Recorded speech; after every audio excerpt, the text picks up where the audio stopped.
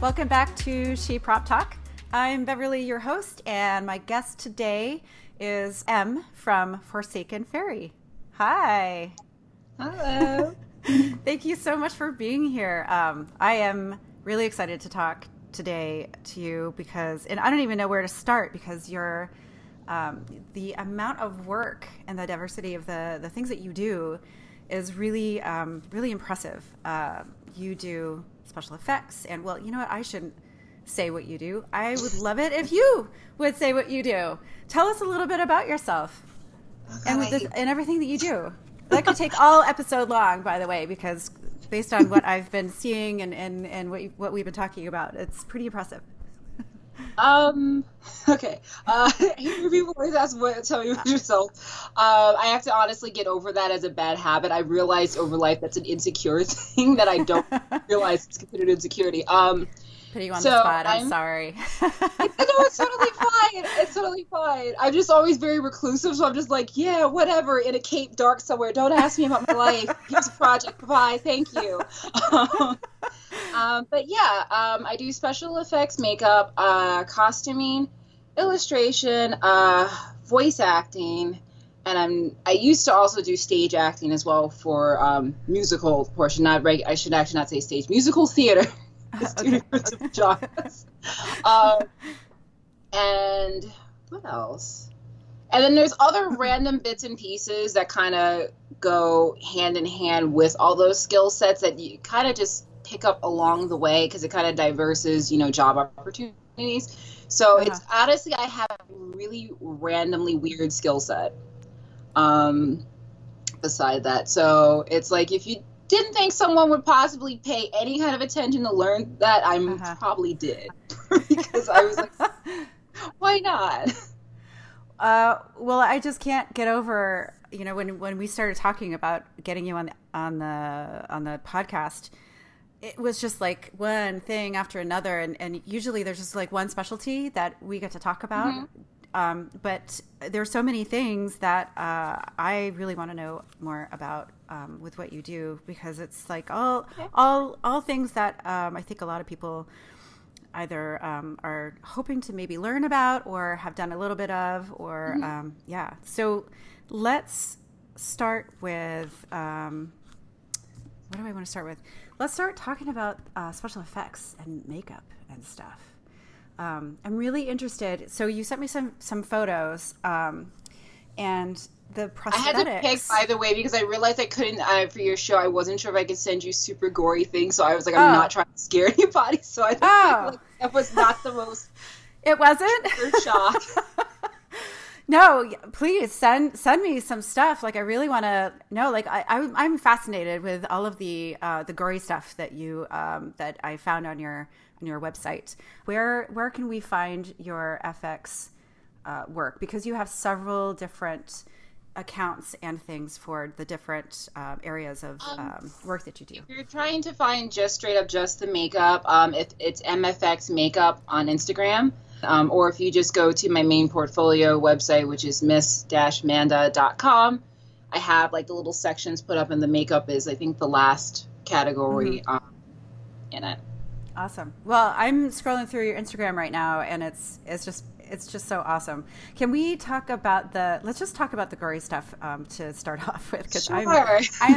I am so fascinated. I did a zombie run, like a fun run, a few years ago, and my favorite part was when my husband, they had like a makeup station there with some people that were just kind of doing some makeup, some gory makeup for the zombie people that would like jump out and accost the runners, and that was the best part of the whole day, was watching the makeup application for this.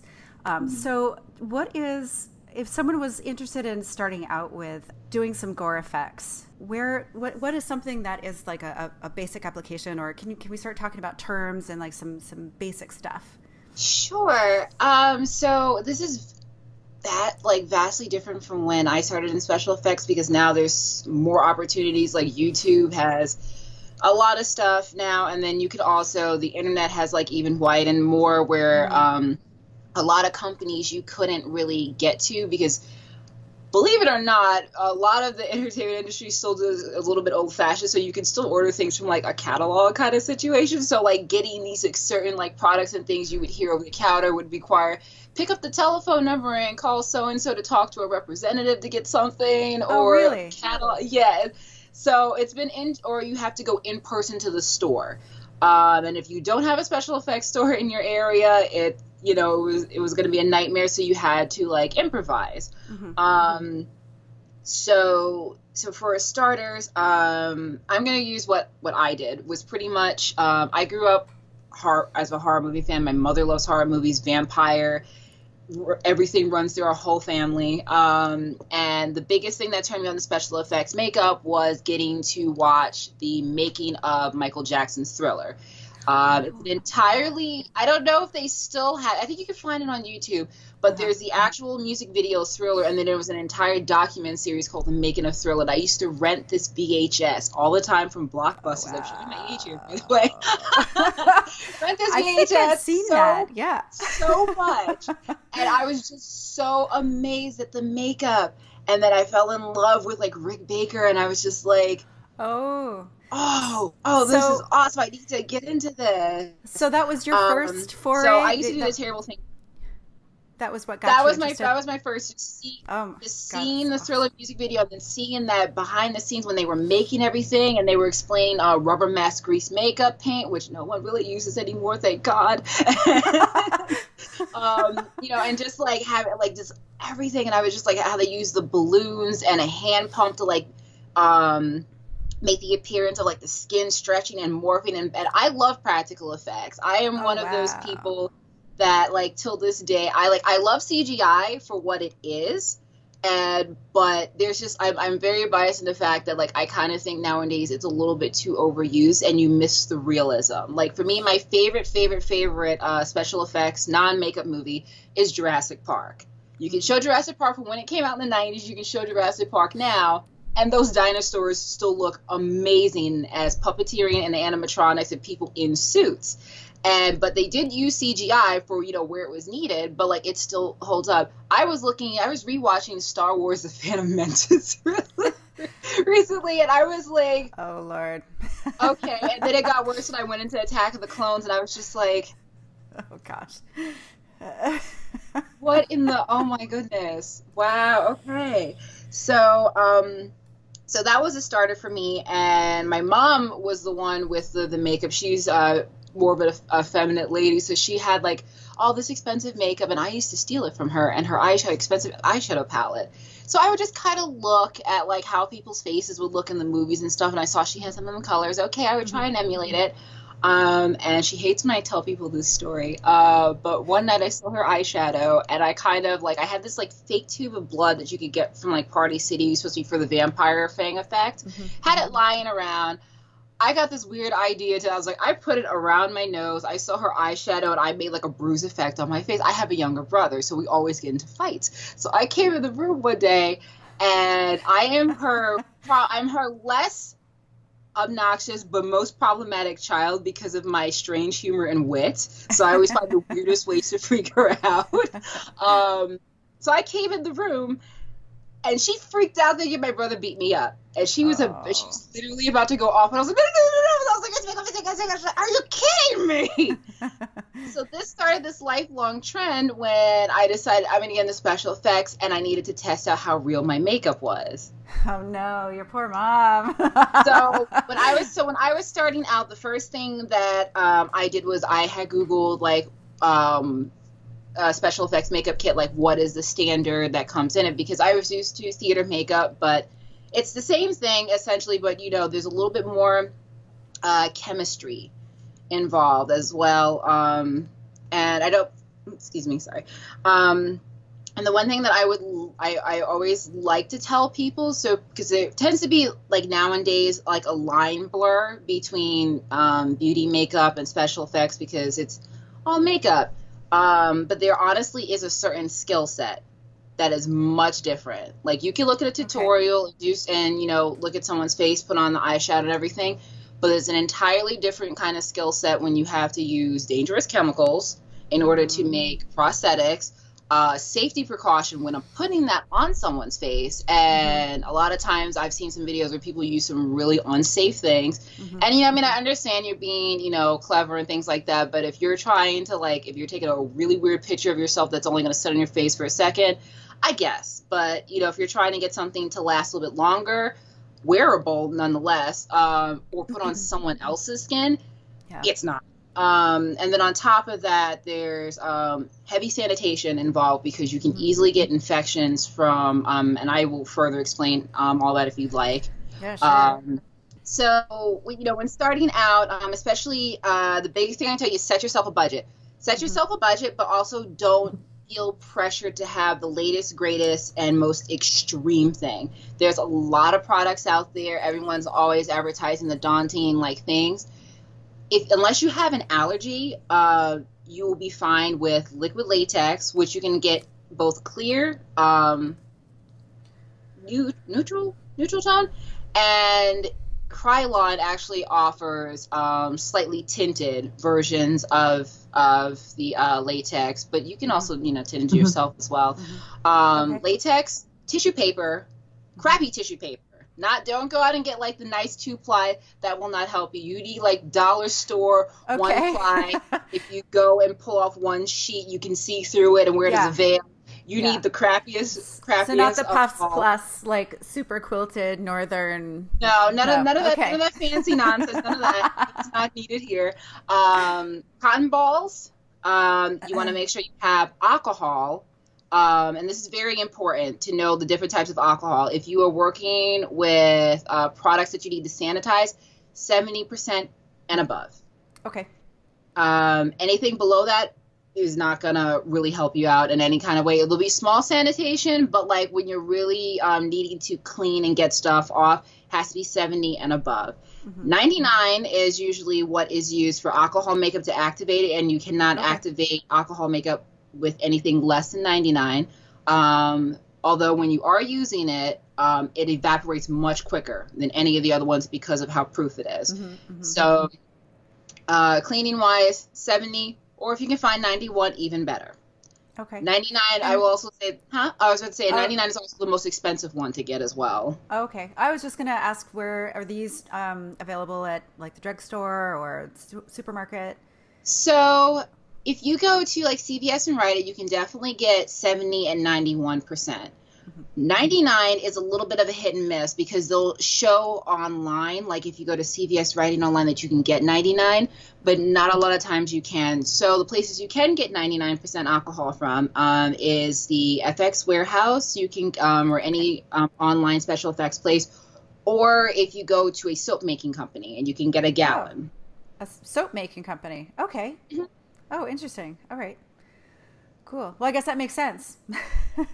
It's in a lot of products, especially for shampoos and more liquid products. And also they also have recipes for making hand sanitizer and other sanitary things as well. Yeah. So it's also, again, best thing for sterilization, especially when you're making body care products that you don't want anyone to get any infections from anything contaminated. But if you definitely check the websites for any special effects, or theatrical stores don't really have it. So if there's a theatrical supply, I've never actually seen them carry alcohol or sanitation stuff. Maybe they do now because of everything. Yeah. I could definitely tell you any FX supply place and any wholesale wholesalesuppliesplus.com is the soap making and body skincare company, so you can definitely get products from them as well. Okay, awesome. I'm going to put some links to everything in the show notes, so listeners, don't worry about writing that down, or write it down. These are really great resources. Thank you so much. You're welcome. Well, cool. So we talked about alcohol and sterilization or sanitation and being safe, which I think is so paramount. I think that people sometimes get so eager to just jump right in that they kind of forget about being safe. So I really like to hear that you are really, really careful about that. So that is awesome. Okay, so we've got our crappy tissue and we've got our liquid latex. And cotton balls, all of that. What's next? So if you just have those things, you can literally use that to make burns, which I have made incredible burns. I will send you pictures of burns because those have all been made with cheap tissue paper and liquid latex. Cool. Okay. And the cotton balls are usually used for buildup. Now, I personally don't like really using these. I prefer using tissue paper for things, but so tissue paper can be used for when you're doing again, burns, skin issues, such as you can use it in little areas like around the eyes if you want to try and get like the more of the wrinkle effect. If someone's having a bad sunburn and the skin peel, or if you want to do the reveal, where I've seen some people like online where they'll do this thing where they'll have the peel up the fake skin and then you see like the tendons and everything in hands. Yeah. So that's what you can honestly use that for. And to do things like that. If you have a plastic surface or a metal flat surface, you could build yourself little pieces of fake skin by literally just smearing on liquid latex and putting little layers of tissue paper. The tissue paper is what gives toughness to it so it doesn't tear as easily. And I completely forgot the most important thing to have is baby powder. Because if you're working with liquid latex, when it dries, it will stick to itself. So you need to make sure anytime you're doing anything like open wounds and whatnot, you powder that thing the hell down. Okay. So if you're trying to do like a skin flap or something and say like you have, I wish I had it near me. I probably should drag my makeup kit over here now. I'm thinking about it. It would have been better to show you what I was doing. You can if you want. I mean, this is your time. Yeah, because I'm telling something with invisible air. I'm sorry. No, that's okay. So this is the thing that I carry. This is one of my makeup cases. Oh my gosh. So this is a little portable thing. It's a strap, and it also turns into a backpack, and it can go onto a rolling bag. But this is what I take with me to the theater and on set.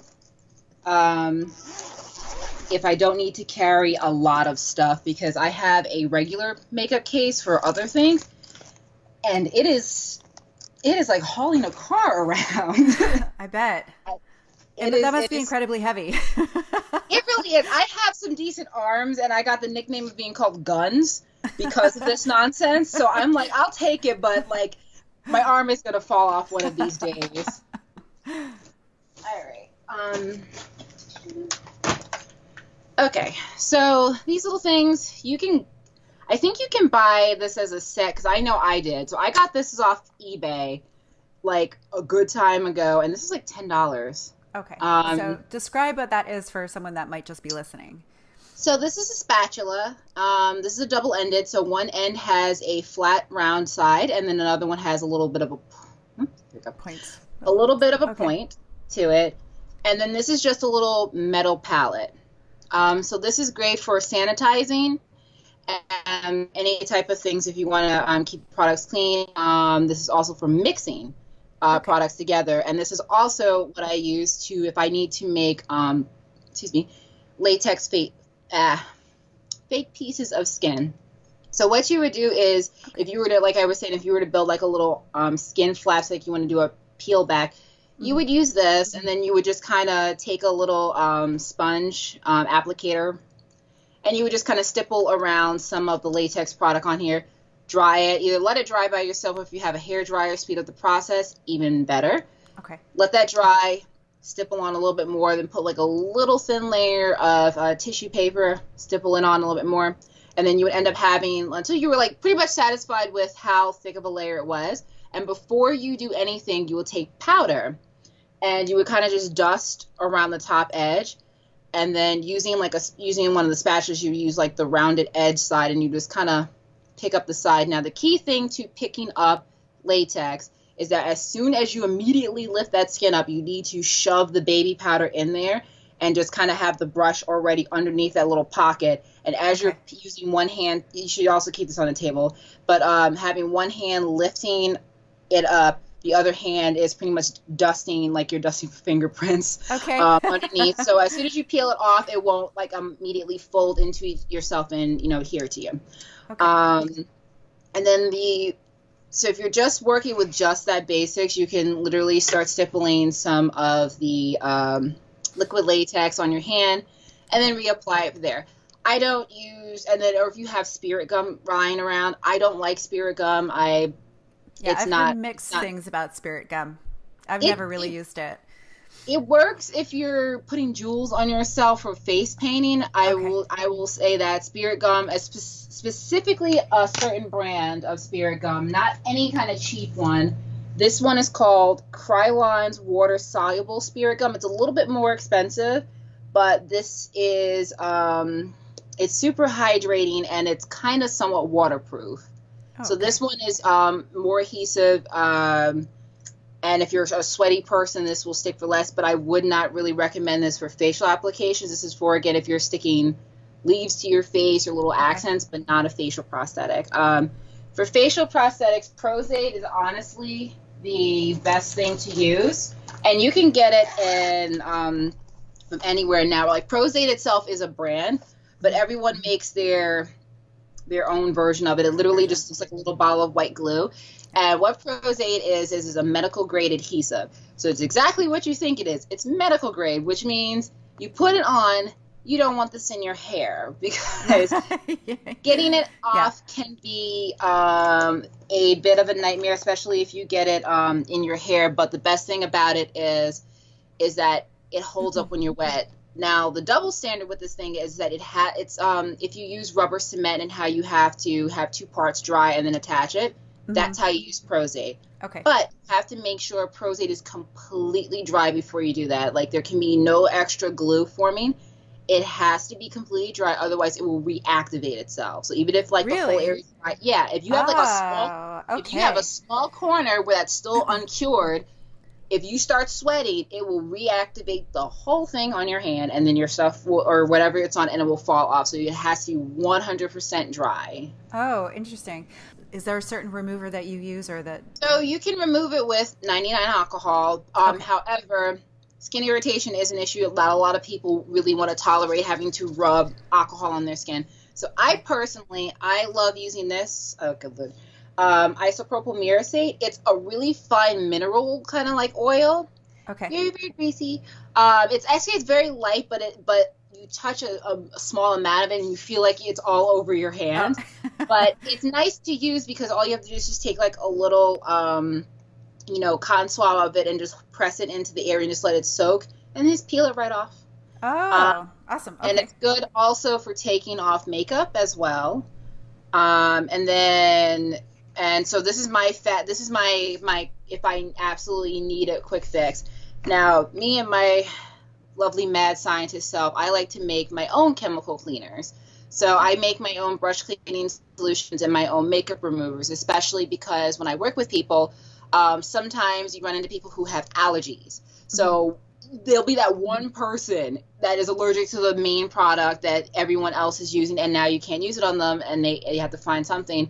Yeah. So I have to take, my chemistry knowledge in hand and also skincare knowledge in hand, and on the spot come up with something that I have, or either go home and do something, especially if it's like a multiple show situation where I can go home and not need it right then and there. Yeah. I had an actor that I did a prosthetic for on his scalp, and he was breaking out and he was bald headed. So he would start getting like acne pimples and whatnot because of the Pros-Aide. And again, it's being put on his head every single night. He's sweating. So the irritation is going to build up.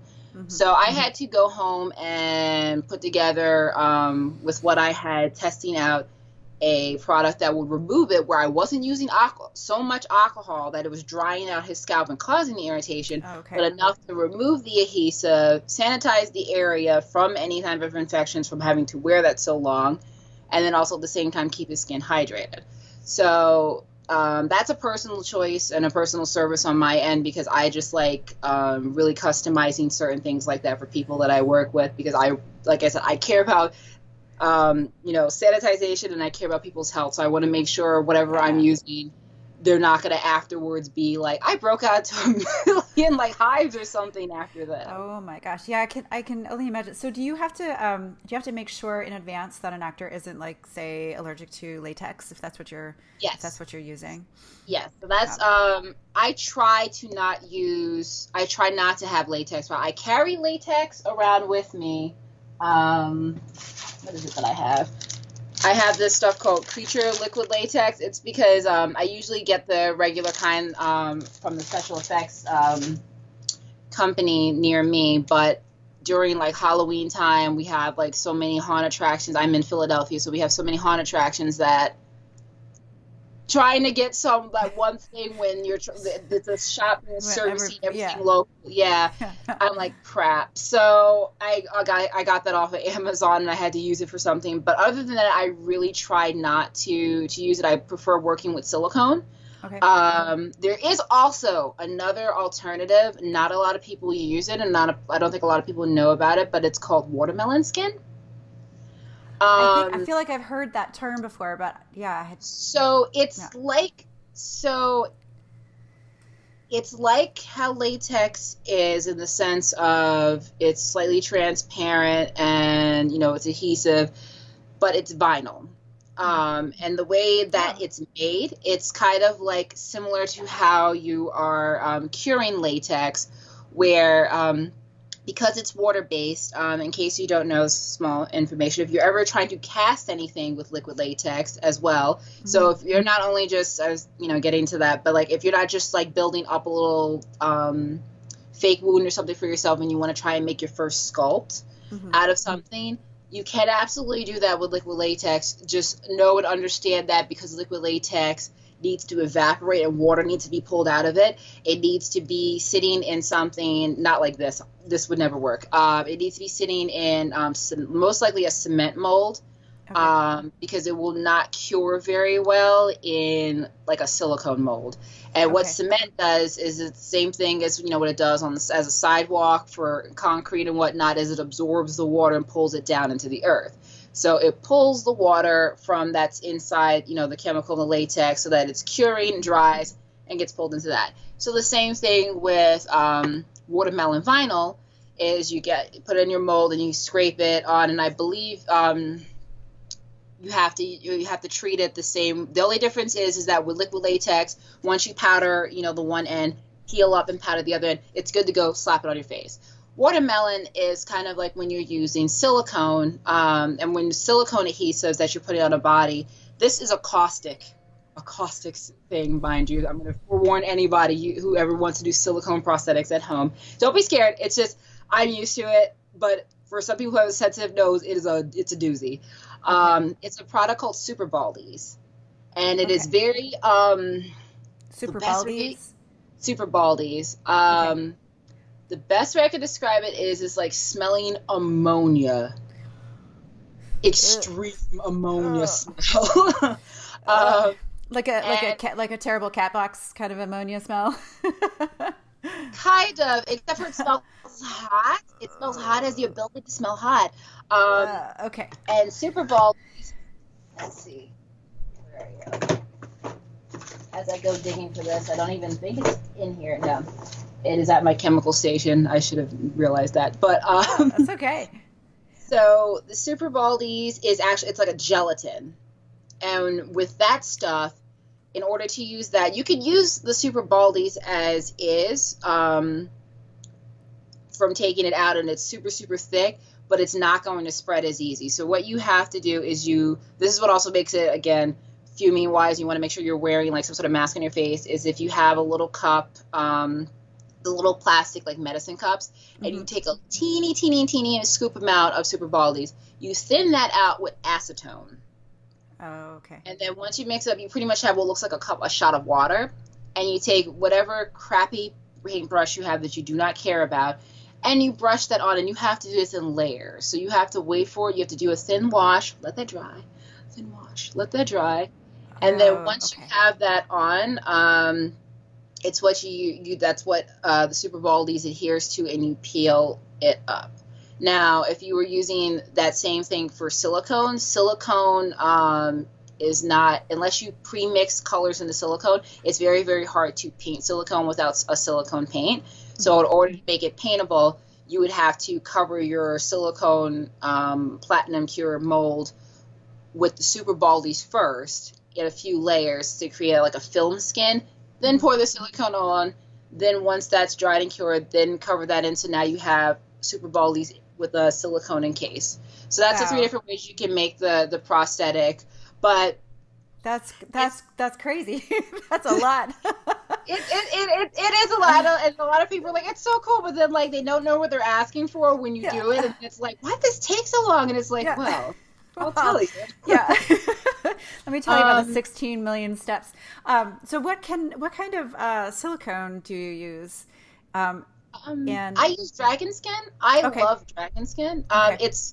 I think if other cosplayers who are into mermaid cosplays, they're probably familiar with it because from my understanding, Dragon Skin is what's used to make the mermaid, the neoprene and mermaid tails, as well as some of the silicone bras for people who like to cosplay as mermaids that can actually like dive in the water. Yeah. I used that stuff for my Hela costume. I love Dragon Skin, but I've never really made a prosthetic. Well, I actually recently found out that Smooth On makes a new kind of Dragon Skin, which is supposed to be a 2-part silicone adhesive that goes directly on your face or on your skin. So you're not having to make a mold and cast it, et cetera, et cetera. But if you have the money to buy that, that is also an easy starter as well, because I think they come with everything and some paints. Oh, nice. To mix in with the skin as well. I think it probably might be a modified version of their Silk Pig. Pigments, but they have that. But yeah, it's a basic kit. You know, if you just have liquid latex, if you just have toilet paper, paper towels, things like that, that is pretty much, you know, your best way of starting off with something. And obviously you need the paint. Yeah. And, you know, so the biggest thing is where can you know, what type of paint and, you know, what to get it, et cetera, et cetera. And like I said, it can be super, super daunting to like get the most high end thing. Especially when you see everyone use it, especially when you watch YouTube, you know, you got to remember a lot of those people are being paid to push a product. So if you constantly hearing repetition of the same thing, in my personal opinion, go out and try it for yourself. So one of the brands that I absolutely, theater makeup that I absolutely love, that I use both on people for photo shoots, bridal things, when I occasionally will do those, and just for like regular, like general special effects, I love Mayron. Mayron has a line of foundation called Celebrity HD. It's a cream base, and it's made of aloe vera, and it's for sensitive skin, and it's hypoallergenic. So I always try to keep products, like I said, that have like the most minimal, like anything that could happen. And obviously I will have like the small amount for, okay, if I have someone that's super dry skin, super oily skin, and but I always tend to have like a lot of skincare, you know, friendly stuff for people. And their celebrity product is really, really great. Ben Nye has always been the thing. The thing is about Ben Nye is, it's, even though it's theater makeup, you can still use their stuff for regular day makeup, and not a lot of people will like, because you see the title. It's very weird because it's like, you see, I guess it's a mind game sort of a way, because you associate certain products with like what they're used for in the industry at most. That thinking outside of the box, oh, I can use that for something else. A lot of people fail to kind of like notice or turn the wheel to realize, oh wait, I can use this outside of just this. It doesn't just have to have that one purpose. So especially because makeup can cost a lot of money, and you don't want to feel bad for like buying an eyeshadow palette, and it's just like, that's on my eyelids. I may wear for like 4 nice dates out of the year. You know, but when I said eyeshadow palette, it works as 2 different things. So well, the spy is not the best thing to use it for, especially if you pay some money, is it's pigment. So if you need to do some color correcting or mixing in a product, you just scrape some off and mix it in there. Especially when you're doing projects with resin and you need to make jewel tone things really quickly, you don't have color for jewel. Really? I have in the past, yes, when I used to make like cast of like jewelry and stuff for props. That was my secret of scraping some of my eyeshadow. What? You just exploded my mind. Are you kidding? Really? It's okay. Pigment. It's so, you know, and I cured, and it was pretty, and it had the nice effect. All right. That's that is amazing. I never would have even thought to use for that. things like that. And even then, even if you also have eyeshadow and you want to do like a horror makeup, like a basic thing, like if you want to do like old age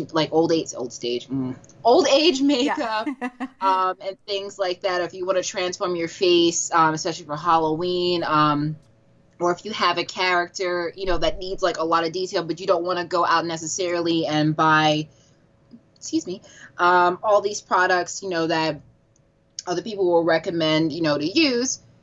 You can get away with if you have eyeshadow, if you have it in the colors, obviously, you can get away with shadowing your face with just that. Like I said, when I was a kid, I used that to make bruises on myself. Sure. And it must work really well based on your mom's reactions. It really is. Like my go-to thing is if my mom believes I'm actually hurt, I know I'm doing something great. So I am notoriously known for texting her out of the blue, especially if I get a new product or something and I want to play around with it. I once texted her these fake bite marks on my hand because I was playing around with rigid collodion, and I was just like seeing the effects of how it pinches up on the skin to make these little pockets, which, by the way, rigid collodion is great for photo shoots. Just don't ever use it for like actual long-term wear. Okay. And whatnot. It unfortunately, it sucks. It'll stay on, but it pretty much, once it dries, it's like a thin... It's like peeling off dry glue if you were to take Elmer's glue and let it dry on your hand. That's what it does after a while. So how long would you recommend somebody, like maximum amount of time, leave it on their skin? Because I do know some cosplayers that have... Shoot. Oh, yeah? Okay. If you're just... Yeah. Okay. If you're having like a nice stage photo shoot and you want to have like that real, realism effect, put it on for, the photo shoot. And then afterwards, if you're trying to walk around long term with it, depending on what kind of injury or effect you're trying to go for, more than likely latex or a prosthetic. Okay. So I had sent her a picture of these bite marks. She thought I got bit by a dog. She's like, "Oh my God, do you need a rabies shot?" And I was like, "Oh no, makeup." And she's like, "Are you kidding me right now?" So I just have this history throughout my entire life since so great. High school, doing this to her. Poor mom. She really, and at this point, I was like, "Ma, I would never send you actual injury photo without asking first. So you should know by now I'm sending you makeup." Like, why? Why? Oh my gosh. But yeah, so when you're, so you can get away with, using certain things like that. And again, if you want to buy the cheap eyeshadow palettes that you see, at where you usually get cheap, really cheap eyeshadow, Marshall sometimes will have them. I had this one brand, Makeup Revolution. I know you can find them at Ulta and whatnot. Their stuff isn't very bad. Doesn't have honestly a long wear, but it doesn't cost an awful lot, so that's perfect to use. BH Cosmetics is another company where their palettes don't cost an awful lot, and you get a lot of colors from them. Eyeshadow can go longest way. Try things out, basically. Pretty much, and stuff out. Yeah, and I know you want to hear that again. People want to to get the recommendations because they don't want to put the money in and stuff like that. But again, you can find alternative products to things and don't get so caught up in the title of something. Say this is specifically for. No. Sure. You say that so that SEO can work in the factor that you can come look for that specific thing, but you can use a lot of things you can use for multi-use. Another thing is getting your color theory down. You cannot do makeup in any kind of way if you do not know color theory. And that goes for skin tones, especially because a lot of people, everyone in general has undertones. So, and a lot of makeup, depending on what you get, will have certain shades or tints, and it's not going to always look the best on everyone. Also, certain colors you put on someone's face may disappear. That explains a lot about my makeup and things that happen to my eyeshadows and things. I have had those things happen to me a lot. Eyeshadow just disappearing on me. Yeah. Yeah, if you're someone that has a more pinky undertone, and if you're using makeup that has a pink undertone too, I mean, foundation, yes, but if you're using other makeup that has a pink undertone, it's going to most likely blend in with your face. So you want to go for something that has more of an olive or tan, the exact opposite. Not foundation, none of that. Foundation stick with the undertone, but like as far as the makeup, you want to go the exact opposite. So like for me, I have a golden undertone, so like my skin is very, very yellowish appearing. So what that means is I have a hard time of anything yellow based showing up on me. And I tried to explain this once to someone who was, we had to swap doing makeup looks, and they wanted to kind of make me, I think, look old or something. And I told them, I was like, whatever you do, don't put any yellow tone anything. And I pointed out which products had a yellow undertone base to it. Uh-huh. It's the most neurotic. I get laughed at about it because it seems like the most neurotic thing to say. It's like, how do you know? Like this most nitpicky thing, but it makes the world a little bit different because everyone kind of takes that for granted. You see pink, blue. I'm like, berry pink, purple pink, blue shade leaning pink, like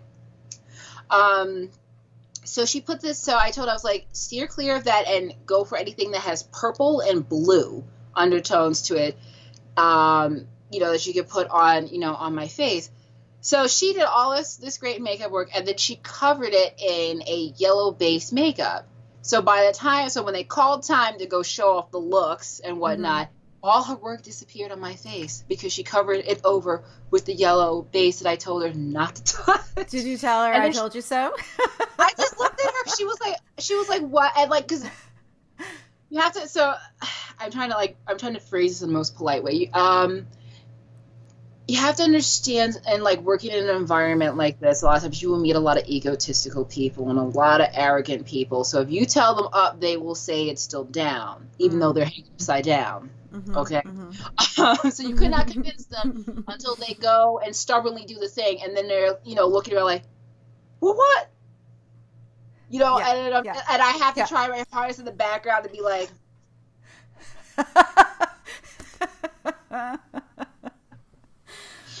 oh my gosh. So move on. My poker face game is really, really on point a lot of times because I have the world. It should be considered an X-Men trait at this point of having that conversation. It's a superpower. Equally frustrating and wow. Well, not to interrupt, but I don't want to forget to ask you this question because it was something that I wanted to ask you because I've always wanted to ask when and I know I'm kind of like backing up a little bit back to the latex prosthetics. I know that silicone can last for a very long time, but how long does latex last for? Like, how many uses do you get out of something that you create? So any kind of prosthetic that you make is a one-time deal. Okay. That's pretty much it. Even silicone. And the reason why I'll explain silicone is a one-time deal is because you have it encased in Super Baldies. And so with Super Baldies, when you have to put that on your skin with the Pros-Aid, in order to blend that in, you have to use acetone or 99. So pretty much once you erode those edges away and they're glued down, there's nothing left. Okay. So you take it up, that's why. Liquid latex, you can maybe get away with it. You can definitely get away with it with liquid latex, but the sanitation thing comes in hand because now that you've had that on you, you've been sweating, you've got dirt buildup and everything underneath. So that's kind of like, think of it as like finding a dirty Band-Aid and then putting it on to cover your wound on your hand. Oh, gross. So okay. I would not do it because I'm neurotic about sanitation, but like you probably could sanitize it with astringent. Okay. But the thing you have to keep in mind is that, again, once you peel something up, you lose the edges. So the beauty with latex is you can still take the liquid latex and stipple back on around and then into the skin and then just paint over it so that it looks seamless. Oh, but any of the others, once you remove the edges with the acetone or the 99, okay, that's it for that. So what would you recommend if someone is doing like the same look, like for a cosplay, and they've got like a certain scarf that looks a certain way, and they just want to have would they cast that? like you were saying? Yeah, if Okay. if you definitely know that you're going to be portraying this very specific look, that is when you should definitely look into casting, because it will save you a lot of time. And the best thing about it is you can make them all in one shot and then put them on freezer paper or whatnot and put them in a little Tupperware, airtight Tupperware container. And now you've got your whole sheet of things. And that's what when I had to do prosthetics, for theater shows, and depending on how many shows a night, I would pretty much take that whole week, making out enough for the whole week, and then putting it in there. So I just show up, for showtime, put it on, paint it, put it on, paint it, and not have to go home every night making piece by piece by piece. Yeah. Wow. So that batching is definitely the best thing to do. Unless you're really skilled enough to constantly repaint that on yourself, then, by all means you can do that. I mean, the other alternative, I don't like recommending it because it's just, again, this is something that looks good for photo shoots, but I would not suggest wearing it out, is the bone wax or the sculpting putty. Okay. And I don't even know where that is. Is that like scar wax? Any relation to that? Okay. Yeah, bone wax is the same thing as scar wax, but it's harder and it's white. So that's kind of like if you wanted to do, like, again, like the muscle thing, but you want to sculpt, like, you see the bone sticking out of your hand or teeth or something, that stuff. Okay. It's also known as mortician's wax. Those are the three names you can find there. Okay. I've heard of that. Each one has a different shore hardness, though, for sculpting. I think mortician's wax is the hardest one, and then bone wax is the second.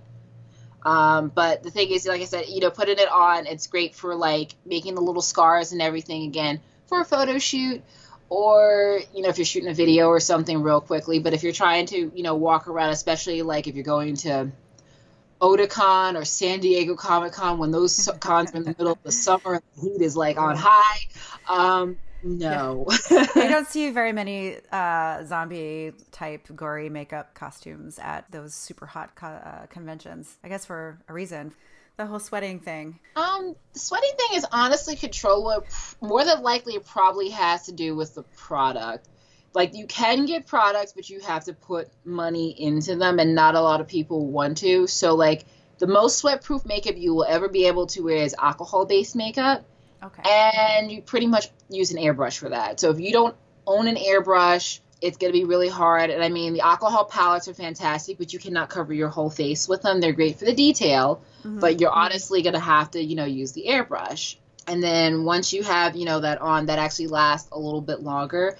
And then there's also certain techniques and things that you can use. So working in a haunted house, you have to keep people who are sweating popping up. And, like, my biggest hardcore skill set was making sure people stayed as dry and as long lasting as possible as their makeup. So I don't know how other people usually do their makeups for people who work in haunted. I'm using this specifically because they're actors who are jumping out of things, moving around, and they build up a lot of sweat. And especially if you're who sweats a lot, you could probably benefit from this information.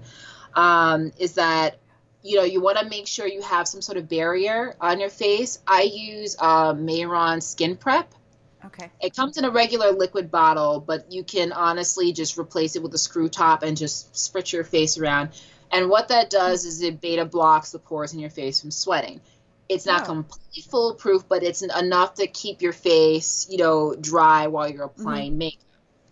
This information also works for using water-based makeup to get water-based makeup to last longer. And I'll explain to you how this works. So, could you use this for regular, like, photo shoot makeup kinds of applications? Ooh, okay. Yes. I use them. Actually, I use them for wedding. I always spray down, like, when I do weddings for brides, I will spray them down. If it's theater, I don't care. That's another product, even though it's for theater. So even though it's for theater for spread, I will use that for everything because it's a really, really good product. And on top of it, it doesn't cost a lot. Okay. That's great to know because I'm a sweaty premenopausal lady, so I need those tips. And I realize it's in the gigantic case, and I do not want to roll that thing in here. No, it's okay. I'll put a link. It's about like $10. It's about like $16, depending on which size you get. But it is the best thing, to use in the world. There's another version of it which is called, I think, Face Prep or something. It's the same product. I think the formula is just slightly different, but it's the same thing. They just have two different versions for what they do. So you want to lay that down on a clean face entirely, let that dry. Now, depending on what kind of character you're going to be, you want to do what they call highlighting contouring. So even if you're going to portray a character that seems like they got like a strong jawline, deep sunken eyes, high cheekbones, sunken in forehead, what you really want to do is you want to get the deepest purple makeup. And the reason why I say purple is because everyone underneath, you pull the skin back, everyone bleeds red, and a little bit of a biology thing here. Blood, before it gets oxidized, is blue. Right. So everything underneath is usually kind of red, purplish going on. So to emulate that in skin, unless you're playing a character that's a different skin tone, called like a Twi'lek or something, that's an entire different subject. But if you're going for someone that's kind of skin tone based, or zombies as well, especially if you want to show that they kind of slightly were a little bit alive and not the whole I'm just gonna paint my face green. Having some form shade of a dark purple, and adding it to the highlighted areas and whatnot. If you want to go even a little bit deeper with the with black, if you really want to draw in where it needs to be sunken or dramatize that area. And then wherever you want, again, keep the standout on your face. So high cheekbones, you're going to put like the lightest color. So for me, I would go with a beige cream that had a pink undertone, not any of the ivory ones because that's yellow. So I would go for a more pinkier one for me. And then I would pretty much go for the cheeks here. I would go for the chin. If I really wanted to make the Cupid's bow on my mouth stand out, if I wanted to do the eyebrow arch here. And then for the forehead, you would kind of go for here. And then if you're going again for the strong jawline, you would do the very thinnest of the outline here to match where you just now put the dark sunline. Powder the hell out of your face with that. And then just kind of, let that dry. And then this is for alcohol makeup. I should have just made that distinguished. So now you're about to go on for the base for the alcohol makeup. So now when you're spraying that on, now you have this undertone of where the shape of your face is going to be. And then because of how fine mist it is, it lays on with a more realism to it. So you're laying the colors on and whatnot, and you're getting the buildup. But you already now have your face shaped up underneath. So now that means you don't have to go super, super crazy heavy, making yourself completely solid, but enough that you look like a realistic person with whatever color you're going on. And then afterwards, you can go back over with the makeup with like a shadow or a blush or anything to just add, any shading and whatnot that you want to do, especially if you're someone going as like a character from Borderlands. And you want to have like those really cool effects. But what this does is it saves your makeup if you're a sweaty person, because once you start sweating, now this is going if you're going for a skin tone character, not a color character. Even if you start to sweat a little bit, that cream outline that you had done already, especially for the darkened areas, if it happens to sweat away on your face where you're like the naturalist, it's already still under there, powdered underneath that layer. So if the alcohol makeup portion starts to erode away, you still at least have some makeup on your face. So all you have to brilliant. Really quickly touch up with that and whatnot, and then you're good. Now, if you're using water-based makeup, the best way to get water-based makeup to stay on your face and pretty much not sweat off is you need to put foundation on first. You need to have after you have like your face set with a barrier, you need to then put foundation on and powder that. So the one that I use is Nutriset. Oh, if I actually turn this around. The Bentonite Nutriset. You can get them in also colors for skin tones and shades, but Nutriset is pretty much the most translucent one. And again, every makeup company brand now makes their own setting powder. Go to the Theatrical Supply. I think this entire tub is $18. Oh, wow. I've had this for years. This is how much I like in it. So it lasts for a long time.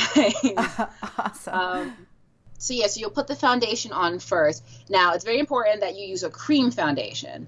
And don't get like any of the pump liquid foundations because, again, you want to keep the face, dry. You want to keep the pores compact so you're not sweating. So you treat it as if you're wearing a stage makeup. So for any type of thick cream makeup, I would not use the Mehron Celebrity HD. I would use more of like the Ben Nye creams because they're very thick stage makeup. If you're a person that wants to spend a little bit more money for a thick, fancier makeup, MAC has a stage pancake makeup called Studio Tech. However, it's now like $38 or whatever for a compact. But if you really want it, but you want to use it, but again, it has a double standard of if you want to use it for your regular day foundation as well. Sure.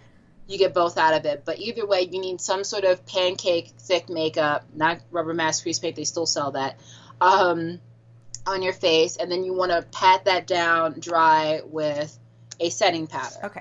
So now once you have that done, then you can go over it with the lovely water, the water-based makeup. And this also gives a much more smoother effect. Now, also when you are painting with water-based makeup, I've noticed people will make very streaky makeup with their face, and the key to not having streaky makeup is using a Philips paintbrush. This is a cheap paintbrush that I got from Michaels. Okay. And for Philip, if no one wants to be specific, it's the rounded top. Oh, okay. I was going to ask you, like, what a Philips. Yeah, I realize I'm like, okay. All right. No, that's good to know. I love all these tips. Okay. So it's the rounded one, and so what this does is, unlike using the flat brush, which is great for detail, the rounded gives the smooth blended edge, and this is what will give you the seamless makeup. So especially when you're laying it on, you're trying to get a solid base coat on your face. Or if you're trying to blend in other face paints to get a more seamless color, you want to use this rounded brush. Okay. Because otherwise, any other brush is going to leave your makeup very, very streaky, uneven. Okay. And also it depends on what water-based makeup you're using, because certain ones have a drying time difference. Oh, okay. All right. There's only two different types of base that are in water-based. You either get the glycerin kind, which is the one that lasts longer. Okay. And that's usually Mehron. It's glycerin-based, so they have a longer build-up time and blendability. I think Graftobian is also glycerin-based. And and that's how you pronounce it? Graftobian? Yeah. I've never known. I've always been like, is it Graftobian? I might even be wrong. So, it might even be something, even more fancier, but we're going to say that for today. Excellent. Okay. Holy cow. This is amazing. I feel like I've been downloading all of your information that you're giving me and trying to keep it all organized in my head. This is amazing. I can't believe we've been talking for about an hour already. Oh my God, I'm so sorry. Oh, no. This is great. You know what? If this is what we get to talk about, I definitely want to make sure that we get to talk about some of the other things that you do, and give time a little bit of time for that. But if there are any other points that you wanted to make or wanted to talk about with the makeup, the basics, let's definitely get to that. And then because I want to make time for some of the other things you do too. So again, for makeup, don't worry about budget. Don't be intimidated and just try. You can look up stuff, but at the end of the day, what works for you will not work for someone else. And even if a product isn't labeled what it is, go for it. Again, brushes, you can literally get these from the art supply store, and it's the same thing. In fact, all my special, except for maybe a few, are actual fancy brushes. The rest of them are all art supply brushes because they're touching alcohol and other chemicals, and I am not trying to spend a lot. For brushes that can get damaged. Yeah. And do you throw those brushes out when you're done with them? Also, No, I clean these. No. So like I said, I'm obsessed with maintaining my stuff. But after a while, it will wear down and bristles will fall out and whatnot. Okay. But making sure you have some sort of good cleaning, especially if you might be trying to share makeup or put makeup on another person. And again, you can just gradually build up stuff. So you don't have to buy everything all at once. And if you do absolutely want to get yourself an alcohol palette,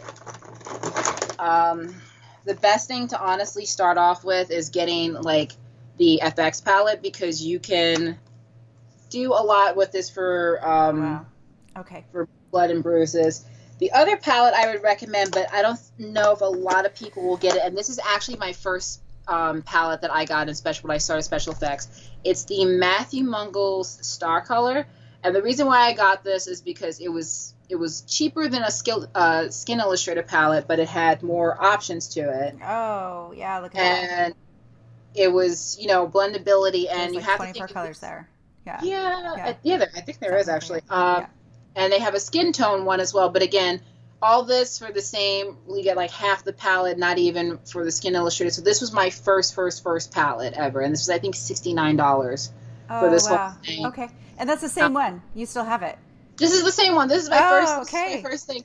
In fact, I will literally tell myself, I don't even know if it's still up or not, but if you are bored enough, you can go on my main Instagram. If you scroll all the way to the beginning of it, I think I have a little haul, like, I don't know if they're still up, but I think I might have a little haul photo shots of when I was first buying special effects makeup.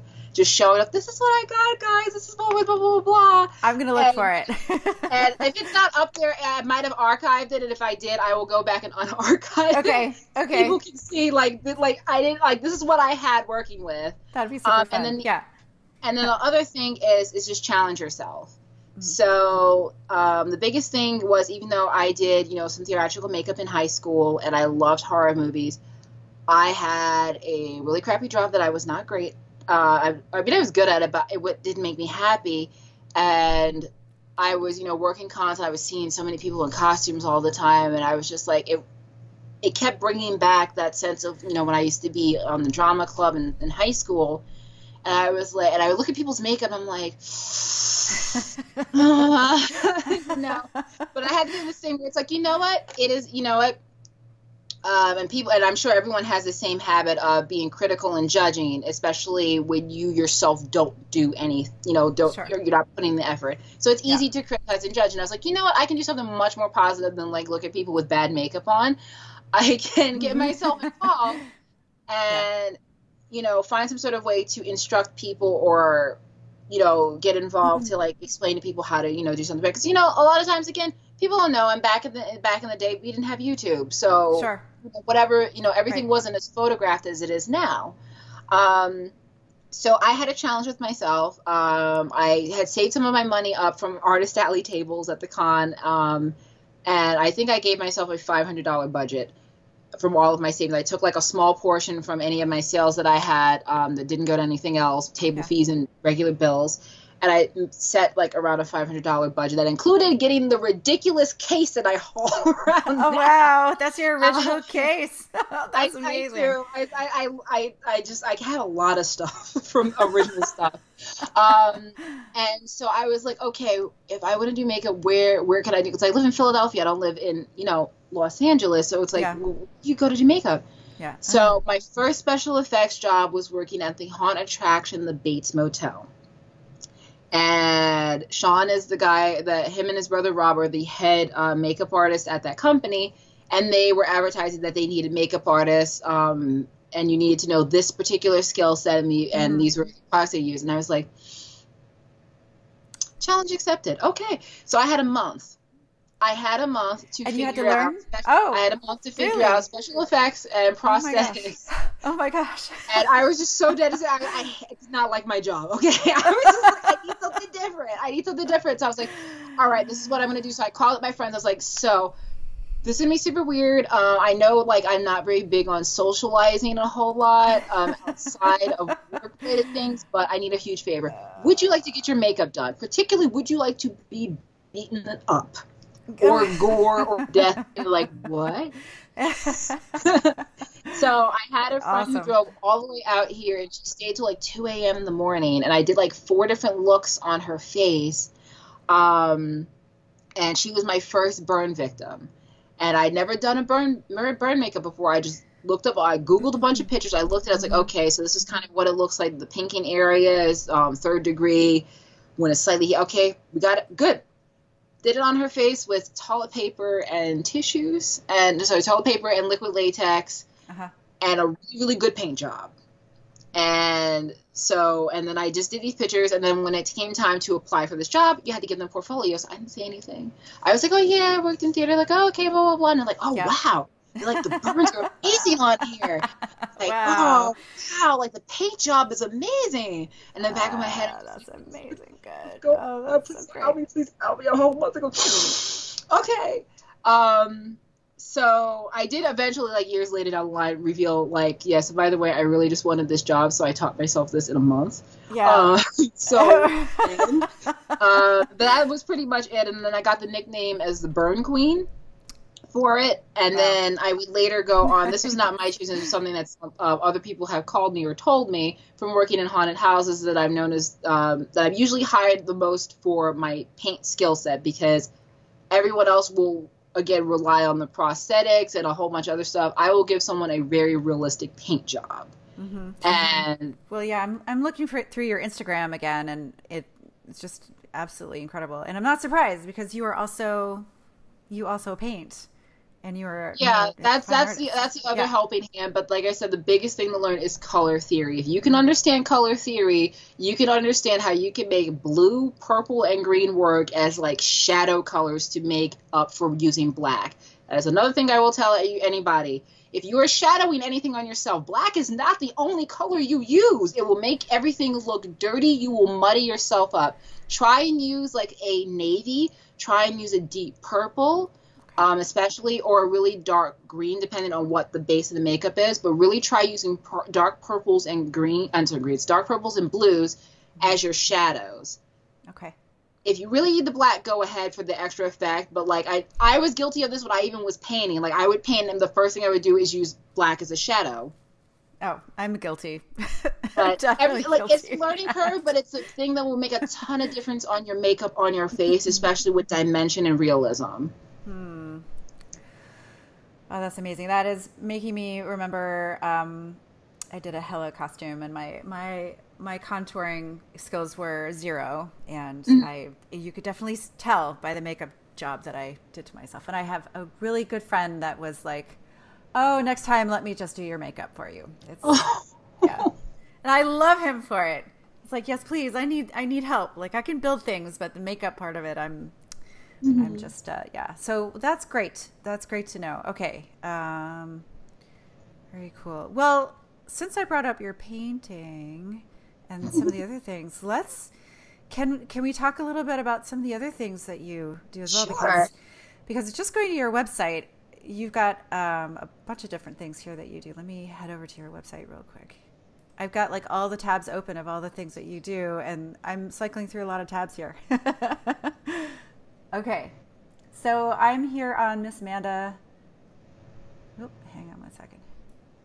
MissManda.com, right? Miss Manda, Miss Manda, but then it's like Wix site. Yes. Okay. And again, I'm going to put some links on here for everybody, so you can go. And you've got illustrations, you've got costumes, sculptures, and then of course makeup.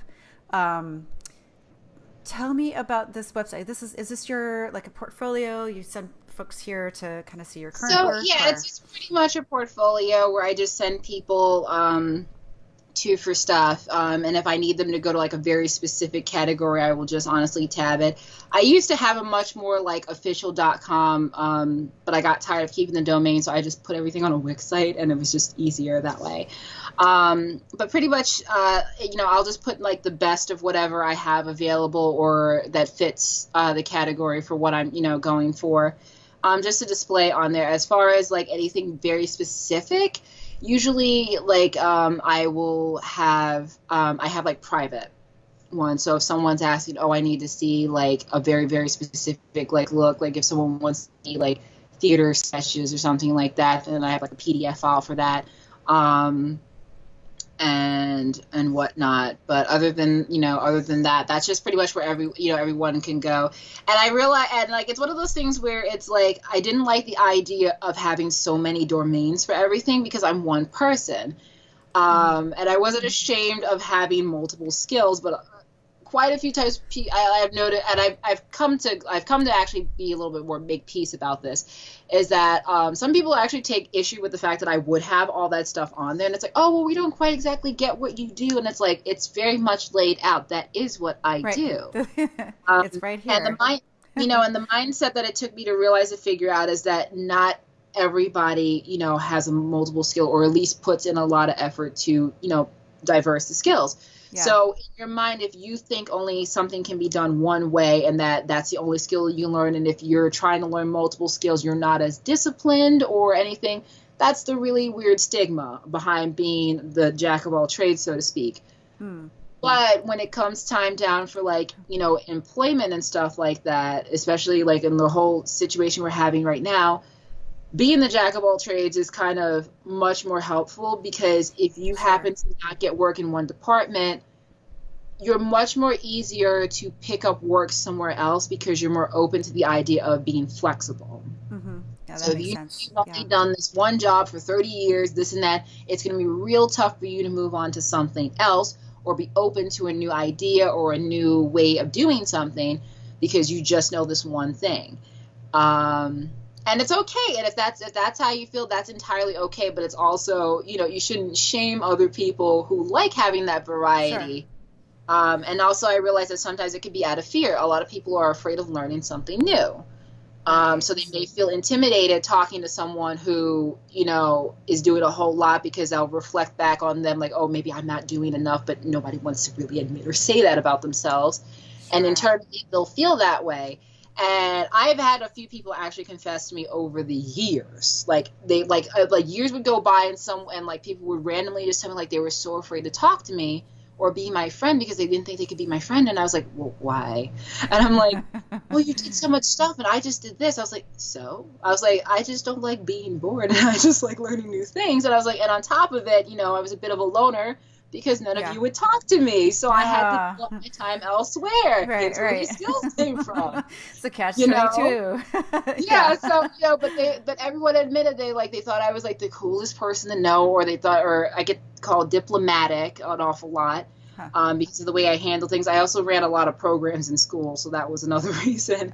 And I did a lot of humanitarian stuff on top of all the skill sets. So to me, it's a natural thing to do. So for other people, I honestly don't realize that could seem like intimidation. I like inspiring other people. So when I say that I have a hard time talking to myself about what it is that I do, it comes from that insecure. I don't want anyone to feel bad, like especially if they themselves aren't sure about something and they see someone else like, oh, I'll never get there. I absolutely don't want anyone to feel like that, because I just told you I literally was over here scaring my mom with eyeshadow. So, everything is absolutely doable. Absolutely. And there's no, start, there's nowhere to start, begin, and, don't ever feel like you're too old to do something either. And if someone tells you you are, I can't curse on here, so. Yeah. But you can pretend to it. Right. I'm a firm believer in that as well. Yeah, absolutely. I didn't start this whole cosplay thing until I was, I think, in my late 30s. Mm-hmm. Yeah. I'm in my mid 40s now. Really? Yeah. You're younger than me. No, I'm 45. Oh my goodness, I'm 32. I literally thought you were younger than me. I'm thinking like 23. I'm like, oh my God. Okay, you're officially my favorite person now. It's just all that sun I don't get because I don't go outside. I stay inside and I make my projects. You are a professional, and you've been doing this professionally for quite a while. And we're running a little bit late with this podcast, but I really want to talk to you about your experiences in the industry and how things might have changed over the years, or things that are wonderful about it, or things that if you're willing to talk a little bit more about your yeah, definitely. Now, keep in mind, like anything like I'm saying is based off of like my own experience. Sure. And please don't take things personally. And it's across the board for anyone listening. Because we're in a very reactive time period now. And, like I said, change scares the hell out of people. You don't often want to hear the truth about something. Yeah. Absolutely. So I've always been a part of entertainment in some sort of fashion as a hobby and a skill since, I was younger. And I honestly did not make it a career choice until I absolutely just did not like my administrative job. And this is like my first job that I had when I was, I think, 22. But I longed to entertain. And what I mean by that is I loved doing anything that inspired somebody or put a smile on their face or made them go, wow, I wish I can do that. Oh, excuse me. And one of the things, I'm like a dinosaur at the moment. And one of the things, that was challenging for me was the fact that I love special effects makeup, but unfortunately, I never saw anyone with my face, and people take that for granted an awful lot or don't really think about how that affects someone, especially when you're growing up in areas, as a kid when you're being told how the world works. And most general of the population does not get to grow up like that. For me, being a little Black girl, the thing you don't want to really hear as a kid is that people aren't going to like you, for no reason, or they may give you a hard time, and then trying to process that. Now, a lot of times people will, internalize that and, kind of wear that as a chip on the shoulder. And I understand how that happens. For me, I'm blaming it on my Leo moon and my Aquarius sun literally uniting in stubbornness and fire, holy matrimony, and deciding we are going to do this. Yeah. And we burn everyone who tries to stop us. Good. So I pretty much made this dead set mindset that I wanted to be, as unconventional as possible. I do not come from an unconventional family. That is the big shocker for most people see my family. They're like, this is your mother? My mom used to model, so I will leave it at that. So very poshly. Oh, okay. And then you have me who wears all black, and I usually have like lavender hair and special effects makeup. Okay. So, I didn't want to do what everyone else was telling me what to do. They're like, oh, this is the safest thing to do. This is the safest thing to do. This is too hard. This is too hard. And I didn't want to, stick with that, because at the same time, it's like, if I like this, maybe someone else like this, but maybe someone else might be too scared to do it because they don't see someone like them doing it. And like I said, that gets taken for granted because there's plenty of examples. Yeah, but it means something a little bit deeper to see someone like you doing something and again, it makes you think, oh, I can do it too. Oh, sure. So getting into, special effects, the place that I was working at, my first job, like I said, the Bates Motel, it was out in Glenside, PA. It was literally like a haunted hayride, haunted house, corn maze, like in the boonies type thing. And I loved it. If people ever had any remarks or anything like that, I personally never heard them. But at the same time, I'm also confrontational. So I lay down the law very quickly with people. I'm not passive aggressive. And a lot of people ended up respecting me for that. So there was no transparency there. So I worked there, I think, for 5 years, 6 years. And I was so sad to go, but the commute to that haunt was like about 2 hours because call time was around rush hour, and getting all the way out to the west part of Pennsylvania. Yeah. It was madness.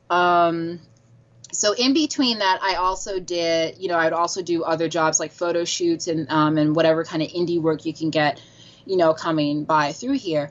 And, a lot of times when it comes to things, being based on connection, that is true. Connection comes before skill, and it's one of the most frustrating things you can, get yourself involved with off the bat. But the other double-edged sword of the thing is networking sometimes also doesn't work in your favor, because then comes the people being intimidated by you. So I have had experiences where I've worked with people and they, will smile in my face and they seem to like me and stuff like that. And then it'd kind of be a bit of a sword in the back kind of situation, or, opportunities would come up and they would pass them along to everyone else in the room but me. And again, me being confrontational, I'm going to talk to you about it and be like, hey, so I noticed blah, blah, blah, blah. What's going on? And the look on people's faces when they try to come up with the best excuse in the entire world. And it's like, well, this is my specialty. Why did you ask so-and-so when they don't even do this particular thing? And it's like, I had one person say, oh, well, we went to the same school. What's that to do with the job? What's that to do with anything? And it's one of those things that also when you're working in this industry, there's that energy people put out to make or break you. So you walk around with this feeling that you can't say anything or you can't really speak up for yourself because it might cost you your job. Mm-hmm. You don't want to seem too hostile. You don't want to seem too unfriendly or a problematic person. Meanwhile, you are working with, no offense or anything, you're working with other, mostly, because special effects in general is mostly a lot of white people. So people will come over hungover, high as hell, literally bare minimal of skin, and they are given the many, many, many, many chances. If I do one thing, it is a huge target on my back, and I wish I could honestly say that I'm making it up or I'm over-exaggerating. And I used to feel like that at first. I would literally have talks with myself feeling like I was going nuts, like, I did one thing wrong. Are you acting like the world is burning down? Mm-hmm. Meanwhile, other people around me are doing, like, the bare minimalist of things, and I'm getting the third degree for this one, mess up. And, like, it's kind of like, it almost sometimes would feel like, because like I myself would like put my personal self on a certain, standard or level because I want to be seen at a certain level. Mm-hmm. And that if I do one thing, it breaks the illusion in their eyes sometimes. So, I've had, situations where I thought people were honestly my friend. And again, because it's networking, they want to know your business, they want all this and that. And, the next thing you're not getting called back for something or hired for something. And then you kind of hear a little bit down the grapevine, someone was a little bit too chatty and just, said something, but rephrased it in a certain way that, didn't sit right. Mm-hmm. And a lot of other times, again, you ask me what I'm doing and stuff like that. It'll strike a chord sometimes negatively with a person. For a costume job, I was actually super interested in trying to work in universities. I was trying to get some sort of teaching credit as a teaching assistant. And one of the guys that I was working with, recommended me someone, talk to her. Because she's always looking for TAs, et cetera, et cetera. And I'm like, oh, fantastic. So my experience with teaching was, instructing at Comic-Con panels and whatnot and going over, makeup and costuming and stuff. So I was like, okay, perfect. And I have, taught before in school settings, with kids. So, we were talking, and as I'm explaining my skill set, she said, she's like, I was looking for a stitcher, and all these other things. I was like, well, yeah, I sewed, like, but she's like, yeah, but a stitcher, and I'm like, yes, it's sewing. I understand, and I will pause to say that this is one of the things that is very irritating that can be in costuming, is the emphasis on saying the correct thing. And what I mean by that is that, yes, there's, certain things that code words and things like that you can say, but it still means the same thing. You still know what I'm saying. I know what you're saying. Okay. I'm following you. Yeah. Yeah, but people will just kind of like make that bit like, oh no, it is this. I'm like, I know exactly what you're saying. Thank you. So there's always that level of assumption that I don't know the terminology or something. So people be very, very extra when they're speaking to me about something. And then when I have to go and demonstrate the skill, and it's like, oh, she actually knows her stuff, and she knows more than I do. Now here comes that intimidation. All of a sudden, here comes the backpedaling on what it might have been an offer to kind of like, oh, here, let me throw you a bone and help you out. Now it's like, oh, no. So, like, the first, like, someone once put it to me, and I never honestly looked at it this way, but until someone had mentioned that maybe I might have made them in fear of their jobs, that I might have been seen as like, oh, if their employer sees me working, I bet maybe, I might get their position. Something like that. And it's just like, that's honestly never my goal and whatnot. But for someone to feel that certain way says a lot internally, like I said, about how you perceive yourself and your skills and your own limitations. I don't set a limitation for myself, so I will never be afraid of someone taking a job from me. Even if they have a better skill, I will be super proud if you could do something real cool. Right. I'll be super awesome about that, but I will never go out of my way to exclude you from an opportunity out of the fear that you will take my job from me. I will go out of my way to make sure you get a job. And I have done that for people. So, so when I had, when I was talking about costuming, she was like, oh, what type of costume? I was like, well, I work with, mostly spandex. I was like, I sew anything. I was like, but I prefer spandex because not a lot of people like to work with it. But as far as, I do high level detail. I told her, like I mostly do a lot of costume replicas, or on screen. I was like, oh, and her response to I think her turned her nose up. She's like, oh, well, I don't, I sew like actual costumes. I don't make any, thing off of other people's work. And I was like, have you seen a comic? Have you seen a comic book before? It was on paper. I mean, granted, now comics and stuff like that is, on, in a movie and whatnot. Yes. But before it was paper and some guy drew it in a comic. Like, there are people that want to wear these things, but they don't know how to sew. So, what are you going to do? Yeah. And exactly. There's just that sounds like such a double, like you wouldn't say that to, anyone else. That's just, I can only imagine that how unbelievably frustrating that, maddening.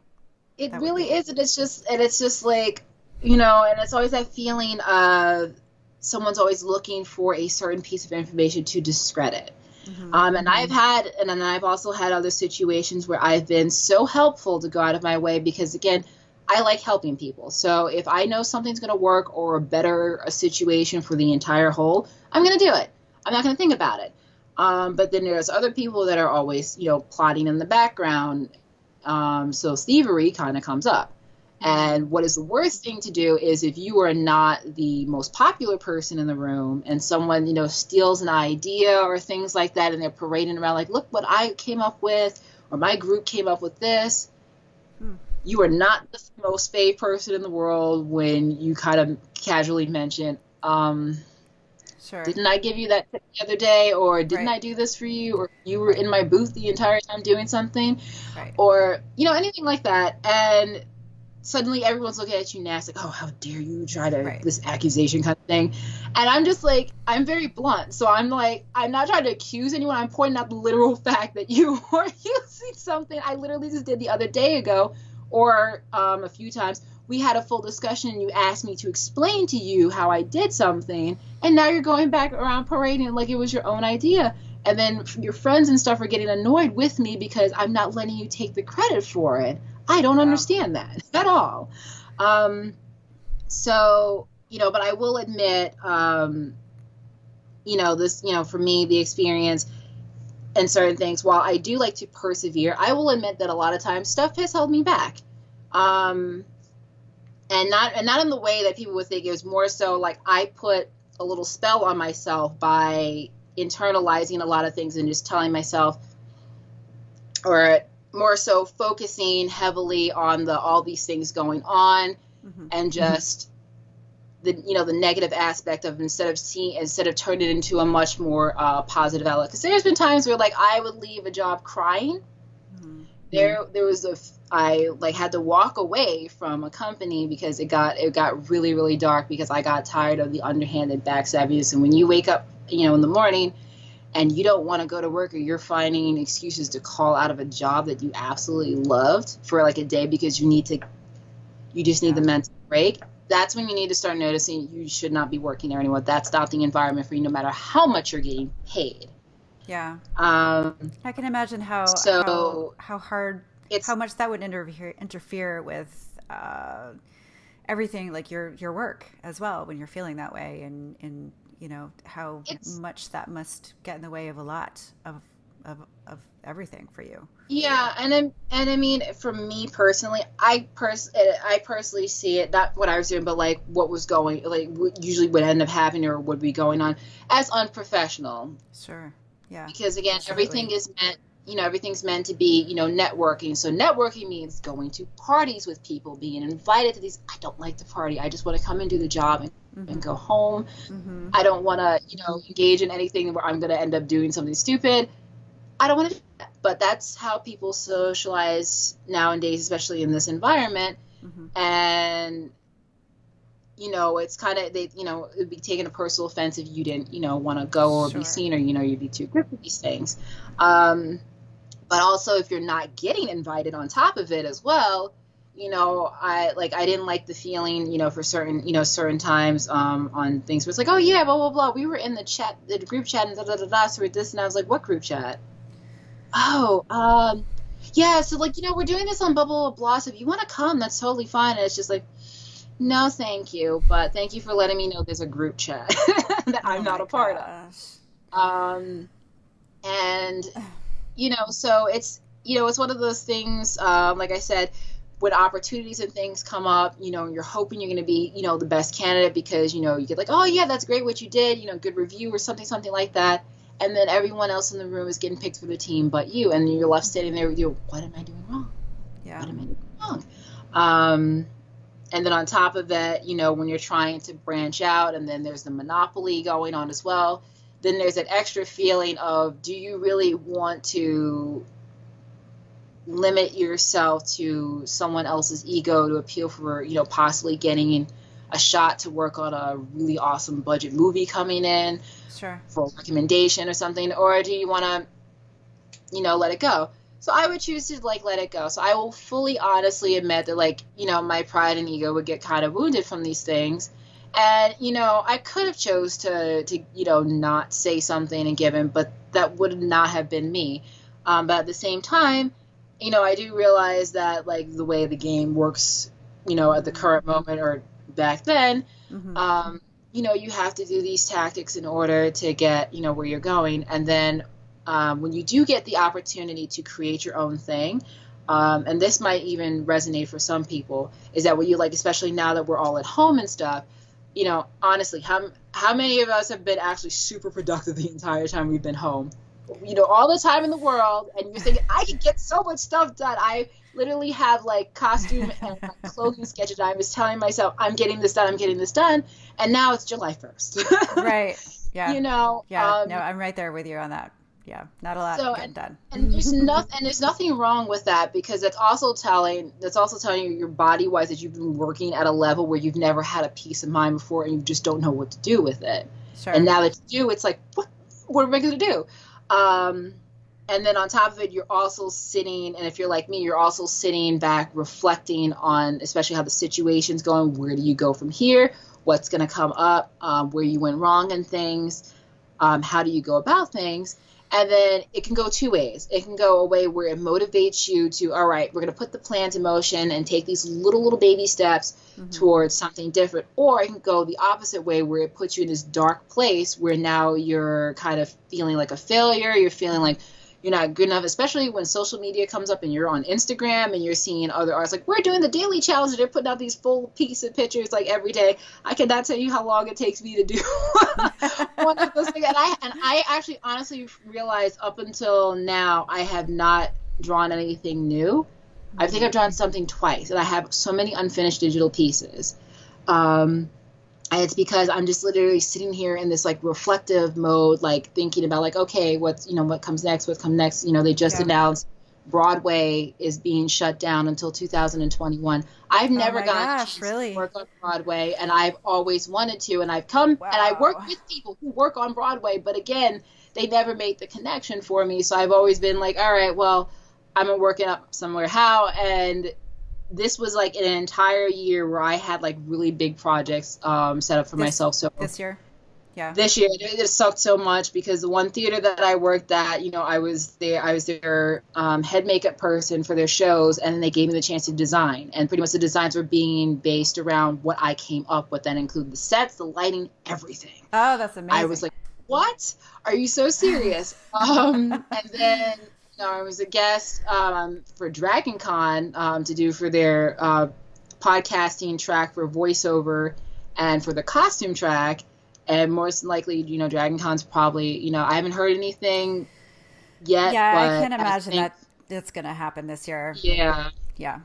And then there's a big parade that gets put on around here, and I got hired as the costume designer and the set designer. They had me come in last minute for someone who couldn't do the job as the makeup, and I had to do 100 and something people in 4 hours of detailed makeup on an airbrush machine. Yeah, it was a fun show. It was a fun show. That's incredible.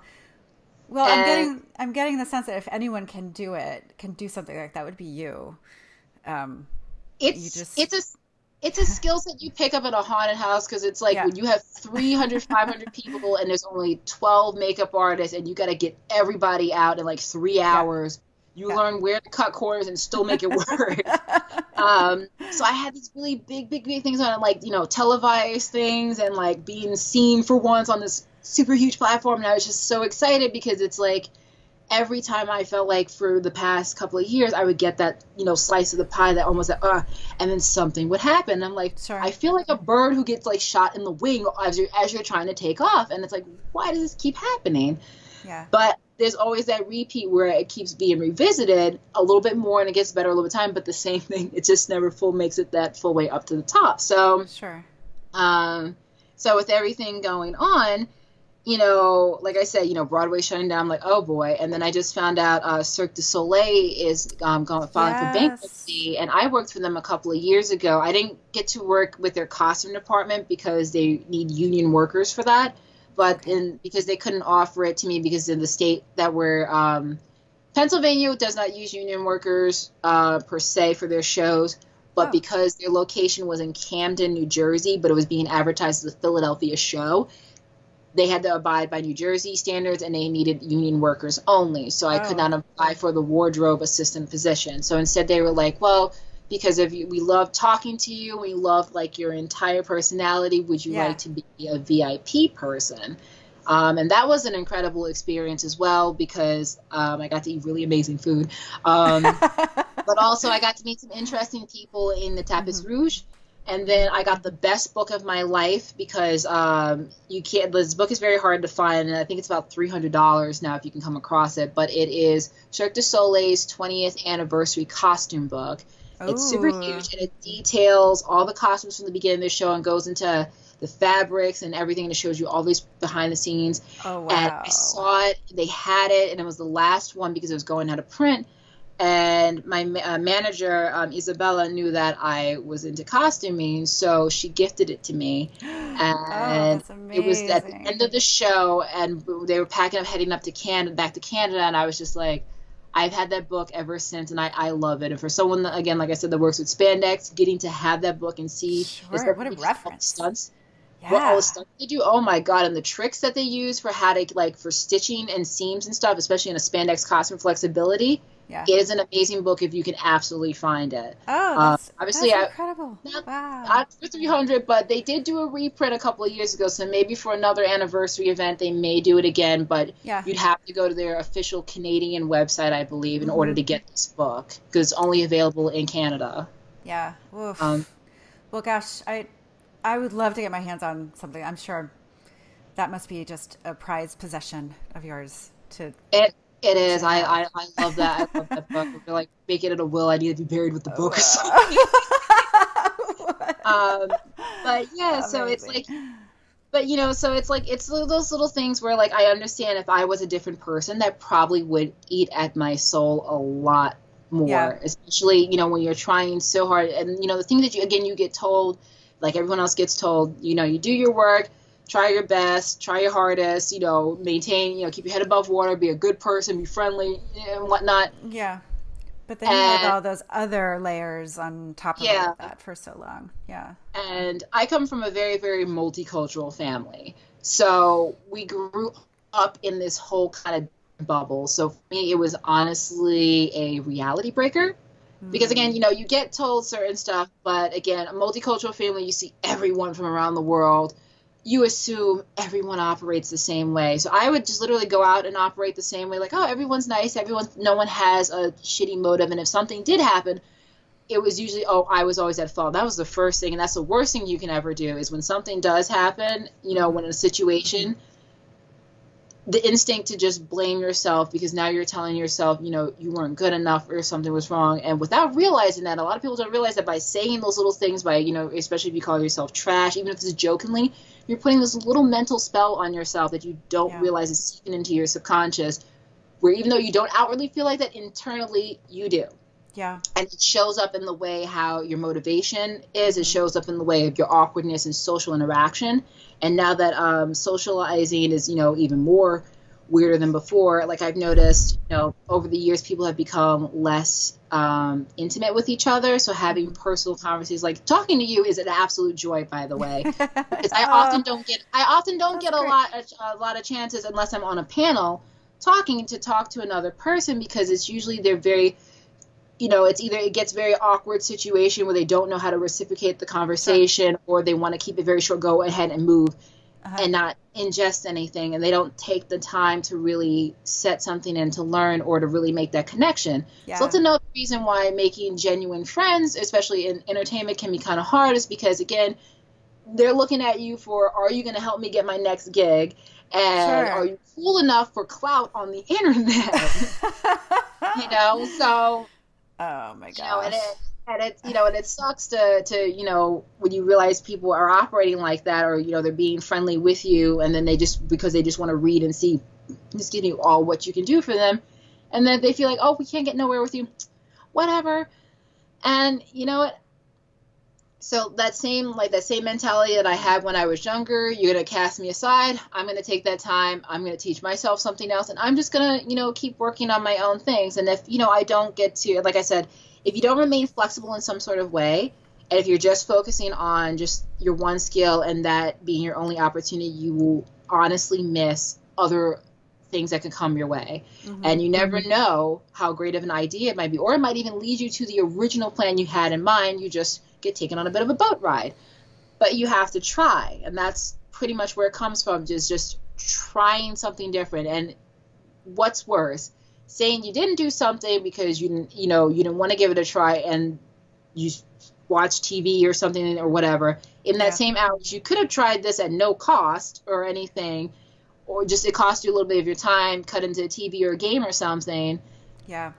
And see where it goes. And that's pretty much what I would hold on to as well. And then also not comparing yourself, and that is a hard thing to do, especially really hard. Especially when you see other people at a certain level, or other people who you've either worked with or grown along with, and especially in working environments, all of a sudden they're, there. And then, but again, it's all an illusion, because again, social media is real funny like that. Like a picture's worth 1,000 words, but when you see someone in person, it's like, that's for sure. Absolutely. That's, I think, one of the hardest lessons that I've learned. Well, I don't know that it was the hardest one, but definitely there's a lot of opportunities for self-doubt and to put yourself down. If you aren't trying to prevent yourself from falling into that frame of mind, for sure. It's really hard. I mean, even with just the little cosplay, I mean, this isn't even my full-time thing. I can't imagine being a professional and having to deal with this every day in your profession. But it sounds like some solid advice or some words of wisdom for people that might be starting out or maybe in it for a while and encountering the same things that you have been talking about. Yeah, and I mean, for sure, because like I said, everyone's experience is not always going to be the same, especially for certain things, but on a certain level, you can relate to something because you've had a situation, might not have been the same one, but it gives you that peace of mind of knowing at least it's not me, right. And making yourself think, you're a little nuts and whatnot. So, and I fully own up to the social media as well, because I'm not very engaging, and I see everyone with their bunch of likes and things. I will admit that's what honestly keeps me from posting and interacting online, is because someone posts one thing, it has 10,000 likes in 1 second. I post one thing, I got 4 in like 12 hours. And dumb algorithms.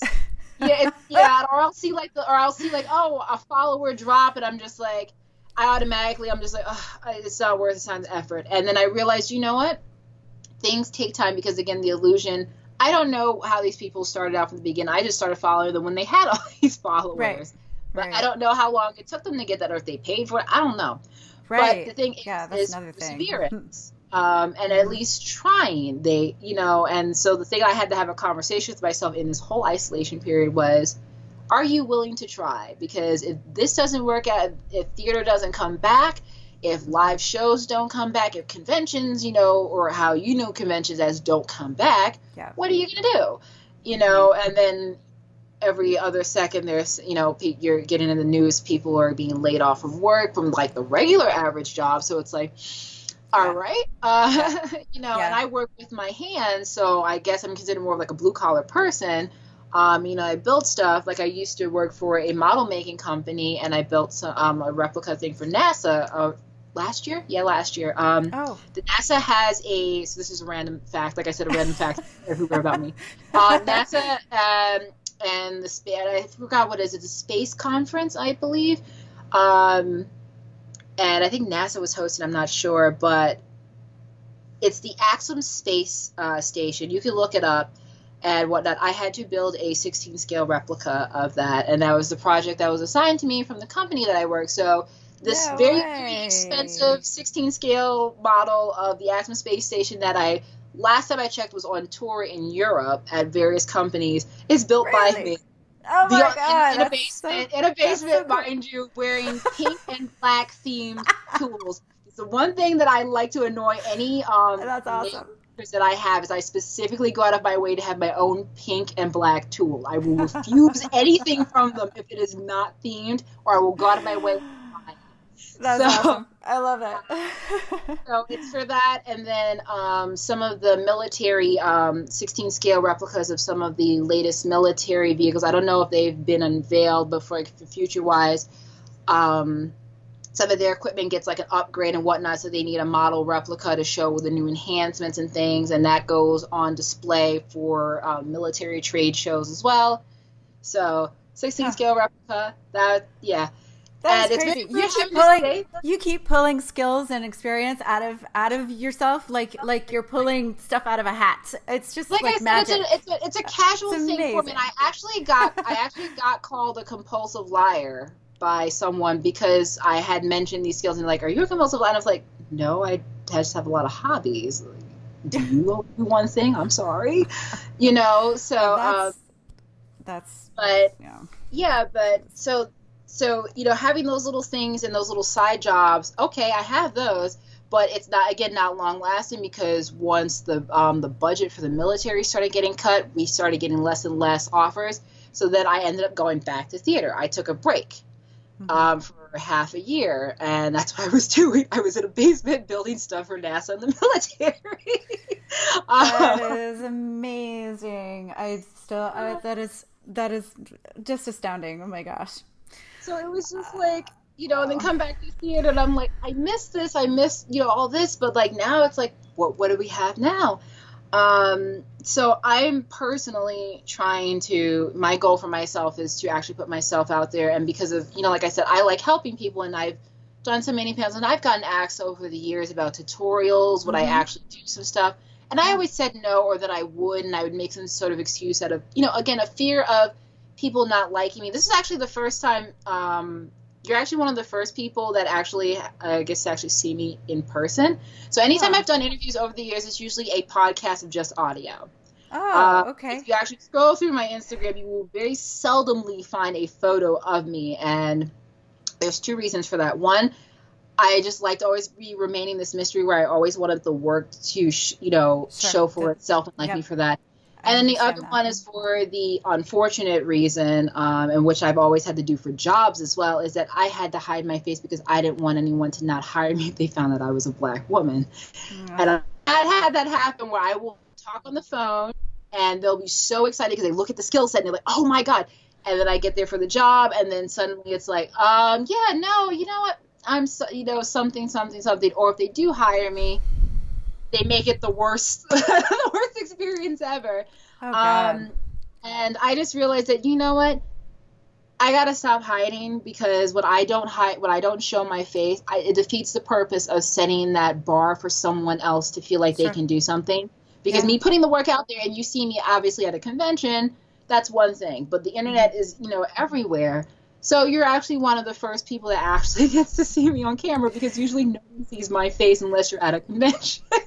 Well, I have had such a fun time talking to you, and I really like, I've done a few audio only interviews, and I really, really prefer talking to a face, because I feel like there's a personal connection there that is just not possible when you're just talking to someone on the phone, unless you talked to that person on the phone before or you know that person personally.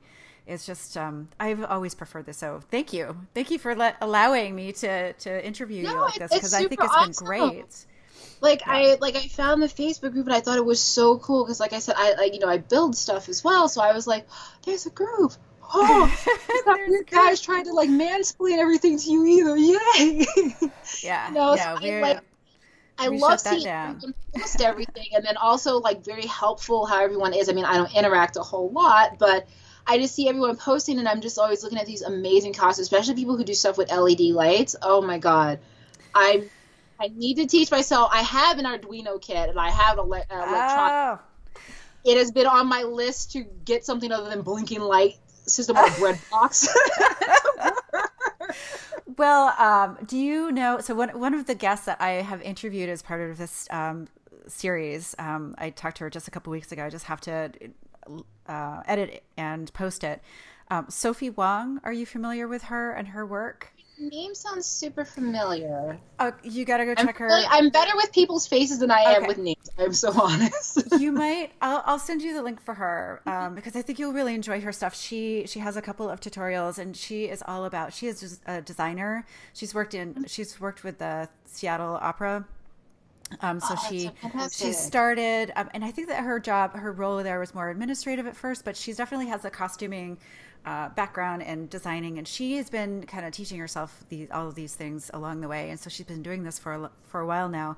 But she has some tutorials, and there's a book, and oh my gosh, it's like completely escaping me what it's called. But I will have to.